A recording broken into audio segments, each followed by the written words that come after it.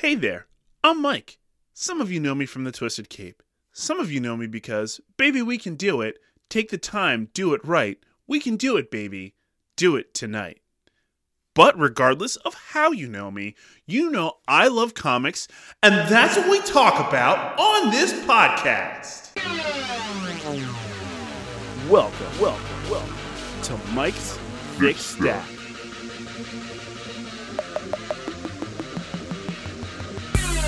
Oh, hell yeah, my thickies. Welcome to the show, everyone. Recording this week at Thickness Central.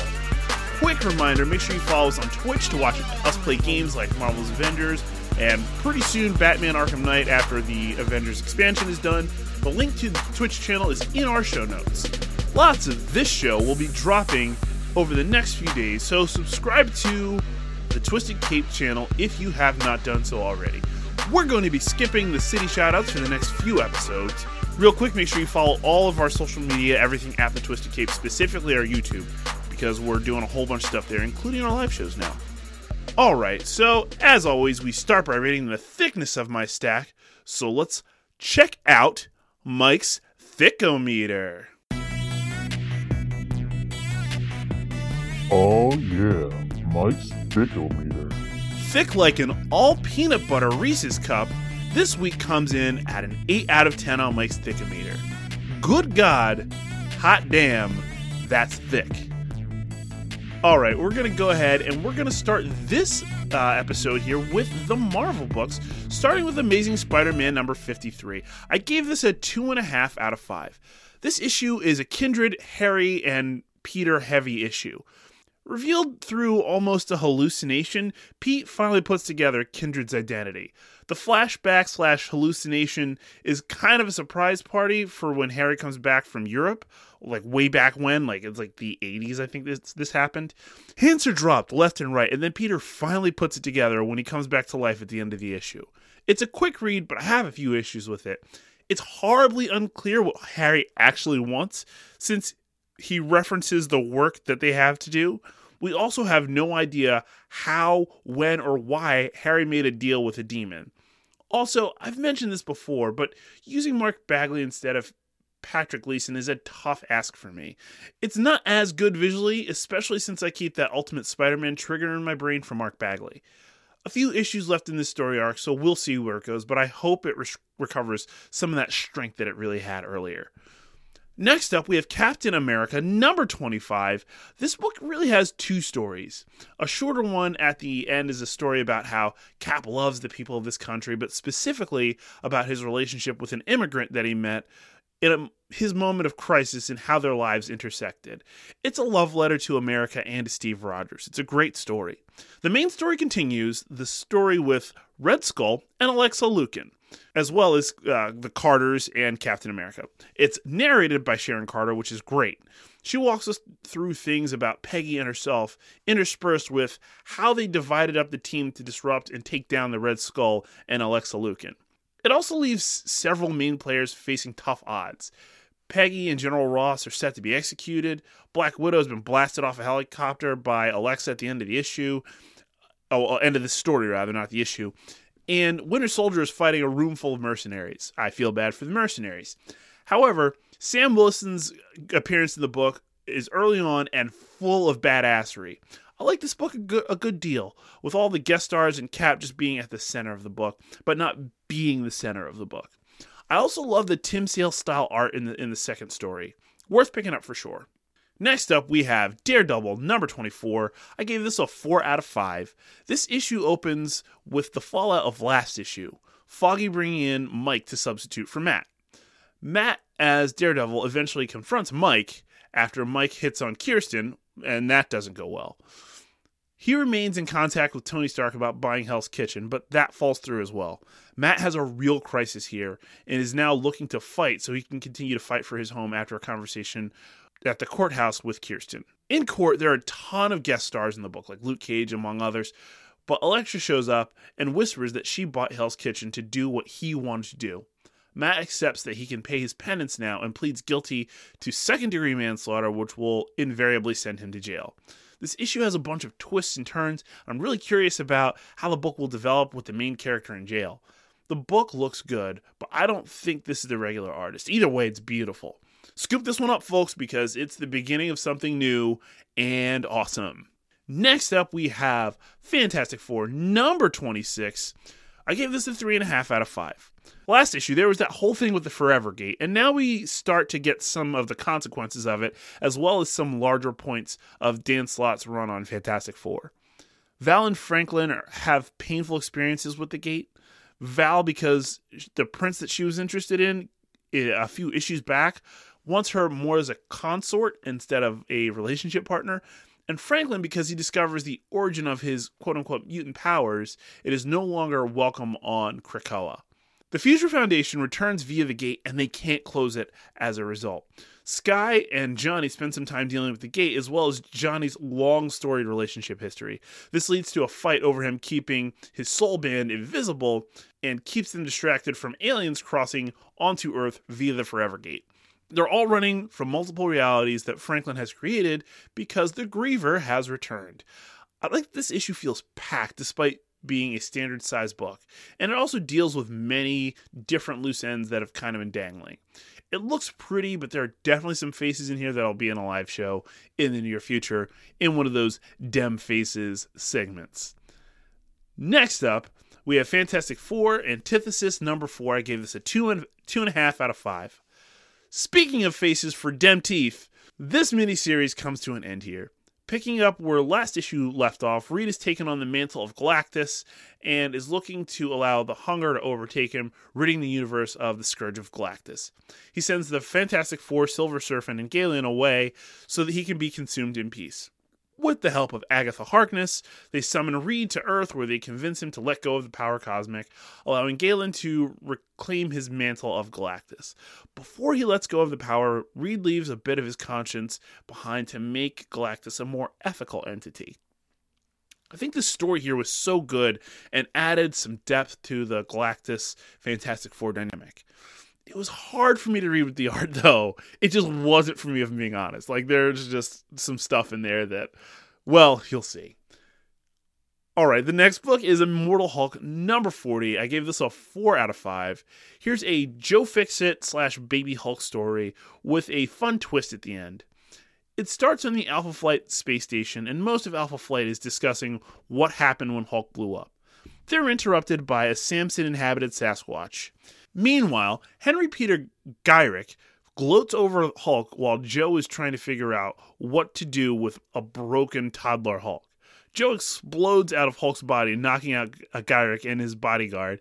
Joe comes across Alpha Flight and shoots out a window and rockets to Earth. He transforms into Hulk, obviously, and is greeted on Earth with an angry Ben Grimm on a deserted pier. First of all, this is a rock-solid book every week, and even if it's not at its best, it's a strong entry on the week. The story is tight and engrossing, the art is excellent. It's a can't-miss book normally, and even though this doesn't contain the biggest moments, it's still a very good read. Next up, we have Shang-Chi number 3. We gave this a 3.5 out of 5. When this issue opens, we get a look at the history of the Five Weapons Society. After a morning training session with Sister Dagger and Brother Saber, whose real name is Takashi, the mystery of the figure from the last issue pops up again, and we discover that it's his uncle he's been seeing, not his dad, who leads him to a hidden shrine. Sister Dagger finds him and kicks him out for messing up her shrine. Shang-Chi leaves and is directed to the Louvre, where Sister Hammer is executing a heist. Son of a bitch, I'm in.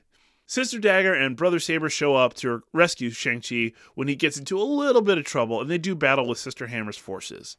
Seems like Shang-Chi is partially controlled by one of the Jiangshi, but he uses it to his advantage. He saves Takashi and Sister Dagger, whose real name is Esme, which she reveals at the end of the issue. I like that this moves quickly and addresses several plot points right away. We get history and understand more of the struggle of this hidden society, and it looks awesome too. Just a worthwhile book so far. Okay, now we have Spider-Woman number 6. I gave this a 3 out of 5. This issue goes from buddy cop comedy to dark rage illness real fucking quick. Initially, Carol Danvers and Jess are rolling through Counter-Earth's moon looking for the High Evolutionary.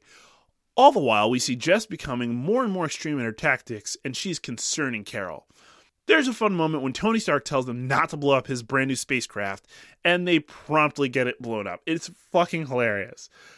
They get to where they think High Evolutionary is, only to find out that he left, which sends Jess into an absolute rage that makes Carol have to step in and hold her back. When they get back to Earth, Jess goes her own way to try to find out more info. This issue ends with a cliffhanger for the King in Black event. I love how this book looks. It has a striking style to it, and it makes you really pay attention. I think the story is cool, but I'm unsure of exactly what is happening other than Jess's body deteriorating. I want to read more, but I fear that King in Black will disrupt that. Alright, we move on to X-Force, number 14. I gave this 4 out of 5. Sadly, this is the episode that will end the X of Swords crossover, but I'm also kind of excited to get back to regular mutant fun. Anyway, this issue is a montage of contests. Even Rocky had a montage. Krakoa winds up down a whole lot of points in this contest. There's a focus on a foot race between Captain Avalon and Redroot, and Saturnine clearly intervenes. There are several contests, including a spelling bee and a request to murder a kitten, but the one that sticks out is the one where two combatants, Logan and White Sword, have to see the faces of all that they've murdered, and the first to look away loses. Logan loses, and it's kind of emotional because he now has a moral compass. Finally, Storm has to face off against Death, but she's in the land of the undead without her powers. Storm gets the upper hand, so Death opts to remove his helmet and use his face to end the contest. But like Perseus defeating Medusa, she raises her sword and uses the reflection to deflect the blast, allowing her to cut him, and she allows the vampires in this land of the undead to feast on him. Love the book. The art here is great, especially Storm at the end. She's rendered beautifully. And the book is a fun, quick, easy read. It's a good start. Next up, we have Hellions number 6. Gave this a 3.5 out of 5. If you remember, the Hellions team went to Oraco to keep the contest from happening, almost as a suicide mission. Almost like a squad on a suicide mission. Anyway, they finally arrive, but after the contest is started, so they really can't do what they came to do. They're told this by Tarn the Uncaring, who reveals that Sinister is here for his collection of genes. They're attacked by Tarn's Locust Vial, and some of them are killed almost immediately. Sinister collects genes and gives them to Psylocke to get back to Krakoa. The survivors eventually make it through to Otherworld and back to Krakoa, only to be ambushed and murdered by Sinister, who cries wolf. I love this duplicitous little freak, and I'm curious about what his machinations mean for Krakoa's future. Just great fun. I love how dark the story is also. I largely enjoy the look as well, but in a couple of action scene panels, it just wasn't as good as it could have been. Next up we have Cable, number 6. I gave this a 4.5 out of 5. For a book so fraught with despair, it opens with probably the sickest burn I've read in a long time on Krakoa that involves Kate Pryde and Sinister. Back in Otherworld, however, there's a Cable versus Bay the Blood Moon, Cypher's new wife, battle. Cable gets the upper hand, but opts not to have Doug watch his new wife die and hesitates. Bay takes advantage of his hesitance and turns the tables and preps to kill him, but Doug steps in and stops her. Saturnine lets it stand and Cable lives. He telepathically reaches out to his parents to let them know what's going on. After a short while, and I mean short, Saturnine cuts the link, which makes Scott and Jean quite motivated to step in and save their son. Gorgon steps up for his fight with White Sword. Oraco is up 18-6 at this point, and Gorgon has to kill all of 100 of White Sword's men and then to fight him. Gorgon manages to kill 13, giving Krakoa a 19-18 lead, but he's gravely injured, and White Sword steps in and ends him, tying up the score. Apocalypse says to Magic, Cable, and Cypher, "This is how a mutant dies, children." That ends up being the biggest standout moment from this moment-packed issue. Then Apocalypse and Genesis grab their swords and prepare to face off. This issue does a lot. It's a really good issue and is among the best in the whole event. Next up, we have the direct continuance here in X-Men 15. I gave this one also a 4.5 out of 5. This issue is a story on two fronts. the Apocalypse Genesis fight, and Scott and Jean talking to the Quiet Council on Krakoa about their plan to rescue their friends. The Scott and Jean rescue mission is the bulk of the issue, and rightfully so. There are a lot of politics at play here for Krakoa, but ultimately Scott's leadership and place as the leader of the X-Men is fully on display here, and Hickman really nails these exchanges. Xavier and Magneto are both proud of the leaders that Scott and Jean have become. On Otherworld, Apocalypse and Genesis square off, as Genesis has removed the helmet she's needed to wear. Genesis shatters Apocalypse's sword and offers him an opportunity to yield, which of course he refuses. They meet in battle again, and Genesis is mortally wounded, but because this battle's to the death, Apocalypse says he doesn't want this. Saturnine, however, demands a victor. Genesis is put on the Annihilation helmet, which heals her, and she says that nothing is settled. I love the layout and execution of this issue. I love the politics of this issue. The battle sequences are tense, and it's just amazing. Just like Cable, this issue is towards the top of this event. Next, we have Excalibur number 15. I give this a 3.5 out of 5. Things have turned in this issue. The forces of Harako have fully invaded Otherworld, and a small group of X-Men are present. Genesis seems poised to strike down Apocalypse, and Storm intervenes with her Storm Cloud, holding off the forces of Arakko for the time being. White Sword leaves the Arakko side, and Bathed Blood Moon goes to find her husband. Meanwhile, Saturnine begins to put together a box of shards with Shogo watching over her shoulder. Shogo is the dragon that's Jubilee's kid. B basically kidnaps Doug as the X-Men prepare to stand against the armies of Amenth. Just as Aurora's storm weakens, Jubilee shows up with the priestesses of the Green to help stop the invasion.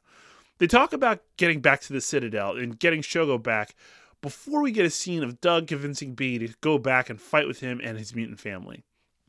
Again, the mutants are surrounded by the forces of Amenth, and it looks really bad. Finally, Saturnine completes her puzzle, and it's Betsy Braddock still holding the Starlight Sword, which it seems Saturnine really wanted to get her hands on. While this issue upped the stakes, I felt like it was more difficult to get through than the previous two issues. That's not to say it wasn't enjoyable. There are definitely some really badass moments here, but the story really feels just disjointed from the last issue. I don't know how we got from there to here, and there's no filler issue or information in between. The thick black lines that are used in the art of this issue, however, are great. It gives a way to give things so much definition and depth. Okay, now we're going to jump to X of Swords Destruction number 1. I gave this a 3.5 out of 5. This is the final issue in this segment, the final issue of the crossover. There are some unexpected pieces here, like Saturnine being the center of the issue. Chess moves are made right away. The Captain Britain Corps returns, followed up by a war summoning the armies of Amenth. Cable reaches out to his parents and Magic after a conversation with Saturnine, and an army of X-Men rolls out onto the battlefield. Apocalypse and Genesis struggle for control of the helmet, and more importantly, to be reunited. The Summers family go back to the ship from the beginning of the series, and Cable opens the portal to that horde of alien machines which attacks the armies of Amenth. Amidst the struggle, Apocalypse takes the Annihilation helmet from Genesis and ultimately surrenders, yielding control of Amenth to Saturnine. She remakes the helmet into a staff and gives it back to Genesis. Saturnine then decrees an exchange to help keep the peace, essentially. Genesis chooses Apocalypse basically as her consort, and Apocalypse speaks for Krakoa, and he sends the island of Arakko. So now Krakoa and Arakko will now be reunited. Everyone leaves, and Apocalypse tells Cyclops to tell the Professor and Magneto that he will see them again. Saturnine then talks about all that she saw in advance, many of which seem to be plot points for the future of these X-books, particularly the breaking of the Quiet Council, as well as other more subtle plot points. It ends with Saturnine getting everything she needed, but not what she wants, as she looks at Jamie Braddock. Some strong moments show up in this issue, but it's largely a wrap-up issue. It doesn't end as strong as I'd like, but it does tie up some loose ends. I'm curious to see how these books start up again with a new and different status quo as a result of this tournament. How will the other stories pick up again? And most importantly, how will Excalibur look without Apocalypse? I guess time will tell. All right, we're going to take a quick break and then jump into these DC books. Hey everybody, Sam here from the Twisted Cape. If you haven't already done so, be sure to check out the Twisted Cape's TeePublic page, which we have live right now for you to purchase any and all of your clothing needs with Twisted Cape logos on them. We got shirts, socks, maybe. Wow. We got other shirts with hoods on them, and they have longer sleeves. So warm. We got everything you could ever want with Twisted Cape logos on them. So, again, please be sure to check out the Twisted Cape's TeePublic page. Check out the link in the description and be sure to pick up your favorite stuff right now. Thanks, everybody. And now, back to Mike's Thick Stack. Oh yeah, nice big stretch for you there as we jump into these DC books, starting with Action Comics number 1027. I gave this a 3 out of 5. The latest issue of the House of Kent storyline is an action-packed book. From Lois being taken by the FBI, to Red Cloud being taken down by the K-Squad, but not before Clark is knocked out. He's caught by Kara, while the others focus on keeping Red Cloud off balance. They corral her into the Phantom Zone, where they offer to take her to a real prison or leave her here to pay her penance for committing murder. Meanwhile, Marisol Leone slips away just as the FBI agent Chase realizes that Lois is from another dimension, as is Leone, and that Leone is now in the wind. Now in jail, Red Cloud gets a letter from Leone basically ripping her apart the entire time and just dunking on her over and over again. Clark has a dark thought about destroying Star Labs because basically everything bad has come out of Star Labs, but thinks better of it while Brainiac 5 goes back to the future. The rest of the family books it back to the Daily Planet after hearing Lois say the code word, which is Smallville, just so they can find out that Jimmy Olsen now owns the Daily Planet in Leone's absence. I like how some threads got tied up while others were intentionally left dangling. I will say that this issue isn't the best John Romita Jr. issue. Some parts have a little left to be desired. Moving on to Batman number 103, I gave this a 3 out of 5 as well. Speaking of action-packed, this issue has a lot going on. The flashback in the beginning shows how opposed Bruce and Ghostmaker are and how long they've been going at it. Back in the present day, Oracle's trying to find out who Ghostmaker is, but Bruce explains she'll never find him. Ghostmaker brags about the things he's done before he even got off the plane, and Batman tells Balfam, who's Clown Killer, to run. Meanwhile, Harley's getting settled into her new apartment, which is right next to the fight that's going on, because Bao was trying to kill Harley, as she talks to a plant trying to communicate with Ivy. Bao tries to fight Harley, but she evades him and eventually puts him down and ties him up when Batman crashes into her apartment, stabbed through with 2 swords. Ghostmaker tranquilizes her and Clown Killer. As Batman begins to recover from being stabbed with 2 swords and thrown through a window, he explains to Ghostmaker that he's messed up on all the cases that he tried to help on, which leads Ghostmaker to tranquilize Batman as well. I like this issue better than others, but I'm still not sure about the character Clown Killer playing such a central role. It's beautifully illustrated, and the action sequences really pop. I'm curious to see where this will lead, but I'm hoping it gets better than it has been. Now we have Batman Superman number 14. I gave this a 3 out of 5. The final issue in this story arc starts with Superman, Batman, Steel, and Batwoman fighting a bunch of robots, and then going back to Earth to stop the combo robot. Superman confronts him physically, while Steel sends Batman into the program, and Batwoman takes some time to beat down every robot on Earth. Batman and Superman manage to talk the combo robot down and shut itself off. After all, it's kind of a silly story, but sometimes that's necessary. It's generally a good-looking book, but the story arc winds up being essentially filler. Hopefully the next arc is better. Okay, now we have Dark Knight's Death Metal number 5. I gave this a 4 out of 5. There are revelations aplenty in this issue. The Justice League is downed, and Diana is being taunted by the Robin King when the Darkest Knight calls him away and instructs Castle Bat to kill them. That battle doesn't go well until they're rescued by Lex Luthor and the Legion of Doom. When Perpetua and the Darkest Knight begin to fight, Lex lays out his plan that he's been working on for months. Diana asks Bruce and Clark to confess what they've been holding back, because she can tell something's off. Batman admits that he's dead, and has been since that first Perpetua battle, and has been sustained by a Black Lantern ring. Superman admits that his transformation will not stop, but they're going to do their part no matter what. They decide to destroy the Earth, and when they do, it gets Darkest Knight's attention, and he sends multiple Earths to stop the League and the Legion from destroying this Earth. I liked how this developed, and I know that it's almost over. It's been as fun and ridiculous as advertised. Thankfully, this issue makes a few of the tie-ins worthwhile. Obviously, the art here is incredible, but I'm really hoping that this story sticks the landing. Next up, we have Dark Knight's Death Metal, The Multiverse Who Laughs, number 1, which is a tie-in. I gave this a 2.5 out of 5. This is another collection of stories as a death metal tie-in. The first story is a darker what-if style story as told by the Robin King.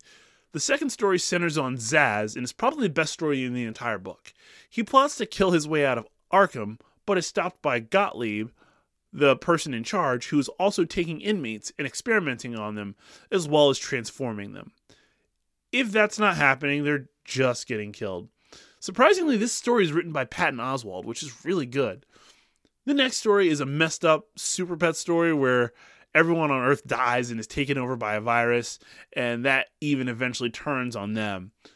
The speedy next story is a quick version of Earth where the Guardians take over and use the Lanterns as enforcers.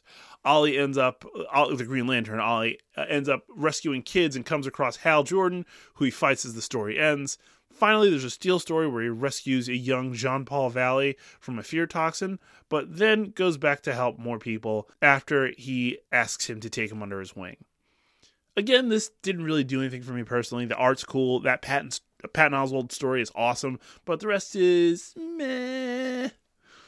Next up, we have Detective Comics, number 1031. I gave this a 4 out of 5. There are twists and turns in here. There are 3 concurrent stories, Batman and Damian, Bat Family in the Mirror, and a secret story. First of all, Damian is hunting down leads from Batman's Black Book. Try saying that 3 times fast. It's taking him to Detective Podolsky, who he ties up and leaves for the cops. The Mirror begins to march Gotham residents and incite them into causing an incident to stop vigilantes from roaming their streets. The Bat Family intervenes and then is mysteriously tranquilized and taken. Batman fights the Mirror, and the Mirror seemingly takes his own life. Batman explains to the crowd why they should go home as the secret story starts to unfold. Tommy Elliot has possession of the Bat Family and uses them to send Bruce off the trail. Detective Podolsky turns out to be Tommy's sister. This really helps sell the story to me. I can't wait to keep this going. I love the art style of this book too. It's different looking than what we largely see with Batman, which is why it's great. Okay, moving to Flash, number 766. I gave this a 3 out of 5. Here's the end of this Dr. Alchemy storyline, and I'm pretty happy about it. Barry gets his ass kicked early on in this issue by Alchemy, and then gets the chance to regroup.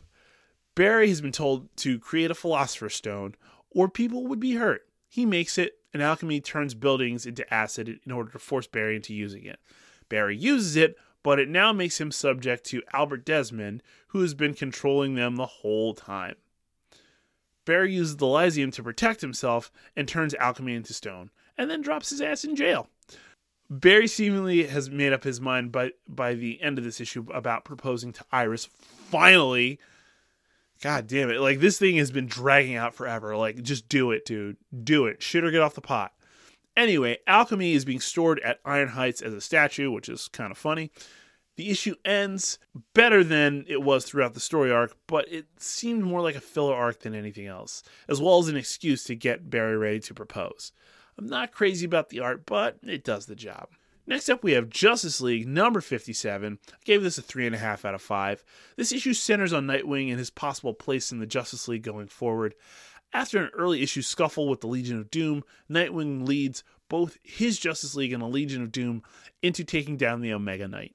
He rallies all corners in a way that allows them to work side by side. It leads right up to Death Metal number 5, but it feels like a nice bow on the story arc. I'm curious if they're thinking about adding one of the OG Titans to the Justice League roster. I'd really enjoy that. The art here continues to be awesome with the character redesigns. I love how it's gone overall. Next, we have Justice League Dark, number 28. I gave this a 4 out of 5. The beginning of this issue picks up right where last issue left off. A Zatanna Upside Down Man body horror image. Zatanna takes him in and casts him out, and Wonder Woman finishes the job. I loved how badass she is and how helpless she made him after he stalked this team for 2 years of the series. The rest of this issue makes some wrap up. Detective Chimp gets a new sword, Langstrom discovers that Swamp Thing still exists somewhere in the green, and Zatanna is reunited with Zatara, who takes on John Constantine's price, allowing him to be resurrected. This book then serves as a lead-in to Endless Winter. I like how this put a bow on so much, almost like a true send-off for the book. This book looks amazing, especially the horror bits. If there's a natural place to step away from this book, it's here. Next up, we have Nightwing number 76. I gave this a 3 out of 5. Here we get the conclusion to the 20-plus issue run that dealt with Rick Grayson. It's an intense battle, and Nightwing comes out on top.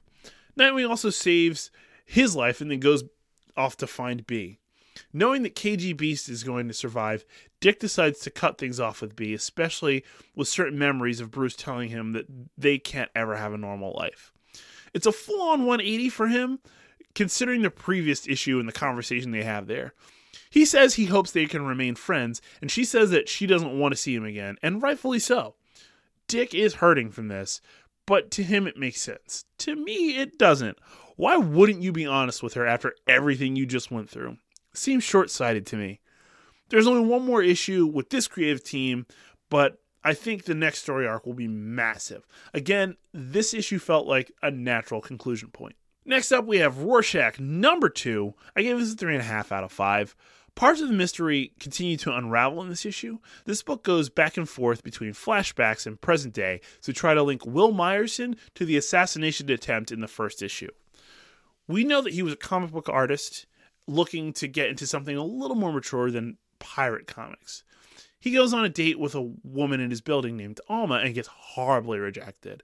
Her eventual husband, who she tells about this kind of date, teases and bullies Will for the majority of their adult lives. The detective, who is our anchor really, uncovers piece by piece that Alma's husband has a heart attack after the break-in by this new Rorschach and Lara Cummings. This one is another that is confusing now, but may change as it goes on. I feel like there are pieces to a puzzle that I haven't quite seen yet. I like the look, but I don't love it all the time. There are panels that grab me, but others that don't do much for me. I hope this is as ambitious and as good as I think it could be, but I'm truly concerned that the series fizzles late. Next up, we have Teen Titans number 47. I give this a 3 out of 5. Joystick hounds the Teen Titans for the end of this story arc. He gets the upper hand, but is beaten by the Teen Titans bond, essentially. Red Arrow shoots Kid Flash with an electric arrow, helping her snap out of it, but not him. He presses the attack again, but Red Arrow shoots an explosive arrow which demolishes part of the building, stopping Kid Flash, and like the rest of them too. They dig out of the rubble, and Wallace and Emiko finally share a kiss, which provides a bit of comedy by Crush and Roundhouse. Those two actually find Robin's last note, which has a set of coordinates. When they get there, the team finds themselves face-to-face with the issue's narrator, Nightwing. Dick and the Titans invite the Teen Titans to Titan's Tower. Again, say that one 5 times fast. It's not easy. Again, this is a nice bow on the story threads that have been running here for quite some time. If the future has a combo of the teams, I'm all in. The art on this is an issue for me at times. There's a distinct lack of definition in up-close panels that should have more detail, which is a little frustrating for me. We'll see how this develops if this book continues. Finally, we have Wonder Woman number 767. I gave this a 2 out of 5. In the turn everyone and their little brother saw coming, Max Lord turned on Diana. Shocking. In a battle, he tries to get Diana to kill herself, but is wildly unsuccessful. She wins the battle, taunting him for being a privileged, spoiled rich kid, and then sends him right back to prison. Diana tells all of this to Etta, who would have given anything to see his face to know that he was beaten. Etta also recommends that Diana take the night off and decompress a little as Max gets settled into his new prison cell.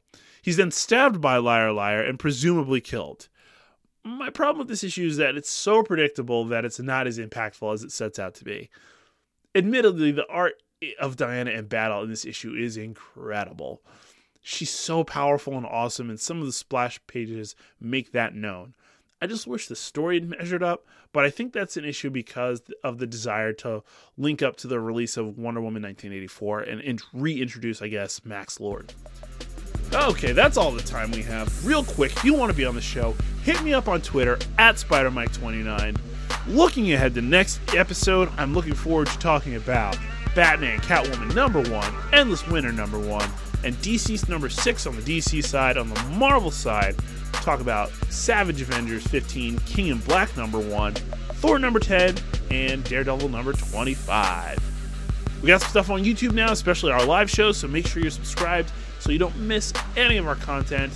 We have some merch on TeePublic, as you've likely just heard, and just make sure you check the link in our show notes to get your hands on some of that sweet, sweet gear. That is all the time we have for this week.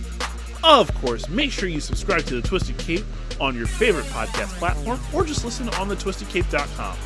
We're at The Twisted Cape, no spaces, on every social media platform.